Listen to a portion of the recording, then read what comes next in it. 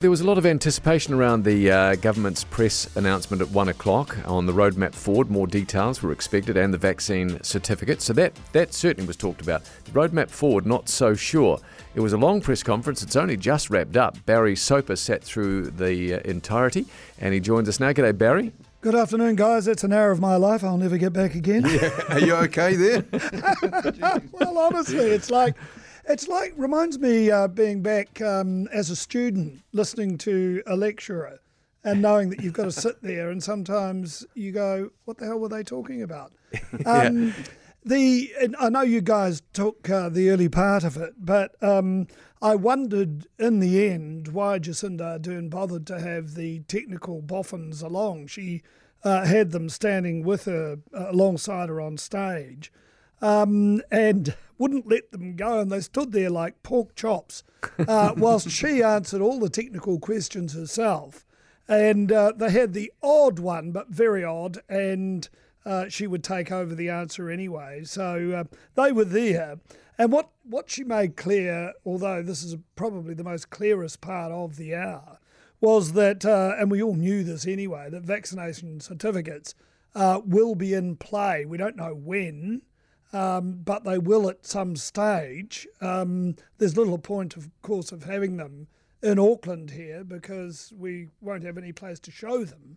But she said that they'll be for large-scale events and for hospitality, like restaurants, obviously, and bars. How they're going to enforce it, though, goodness only knows. They won't be for supermarkets, so you won't have to show that you're double vaxxed when you go into a supermarket. Neither will you have to do so when you undertake some sort of visit to the doctor or any health care. So they'll only be used for large-scale events. And she talked quite a lot about the summer and trying to make the summer as normal as possible, although I don't think it's going to be totally normal.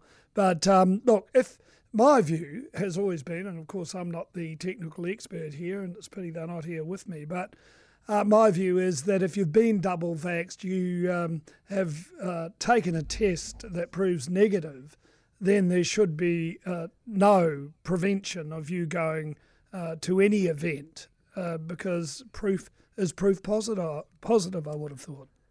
So a couple of things, Barry, that we've been discussing, and I sort of feel a bit ignorant on this, but I'm not sure whether I'm actually being ignorant or whether I'm in the school of many, many people. And I've got the press story from the Hospitality Association say the support for the vaccine passport that has really dropped away in that hospitality sector because they say they can't enforce it, as you touched on. But then we've had a whole bunch of people saying, and James, you're in this camp, saying yes, they're a private business, so they can refuse entry to whoever they like. So really they can enforce it. So is that correct? Like if I go to a bar now and I don't have my vaccination certificate and I say I want in, and so they can't enforce it, but they can turn me away just because they're wearing the the wrong shoes. Yeah. They can prevent you from coming in. It's their premises. It's not a public. It's not a public place per se. And similarly, if you're attending a big event, I guess it'll be more difficult because you've bought tickets to the event and you're going to match. Well, I guess you'll have to prove your double vaccination status before you buy the tickets, I would have thought. But then how are you going to check that? I guess you've got your public health number, so they will have some checking system in place. Well, there were... Well, can you just go back on that, though? Because a number of texts have said about the NHI number. But surely you can, if I've just printed the form off rather than downloaded it to my phone so that you have that option. And so I take James's because I've got tickets to a concert and James lends me his passport. Then how are they going to know whether it's my NHA number or his? Well, they're not going to know that, are they? That's the sort of question that wasn't answered today because these technical guys that gave us a bit of a lesson in technology showed us how you'd go online, how you would apply for them, and this was more the digital version of it because, of course, at the moment you can get a written version from the Ministry of Health.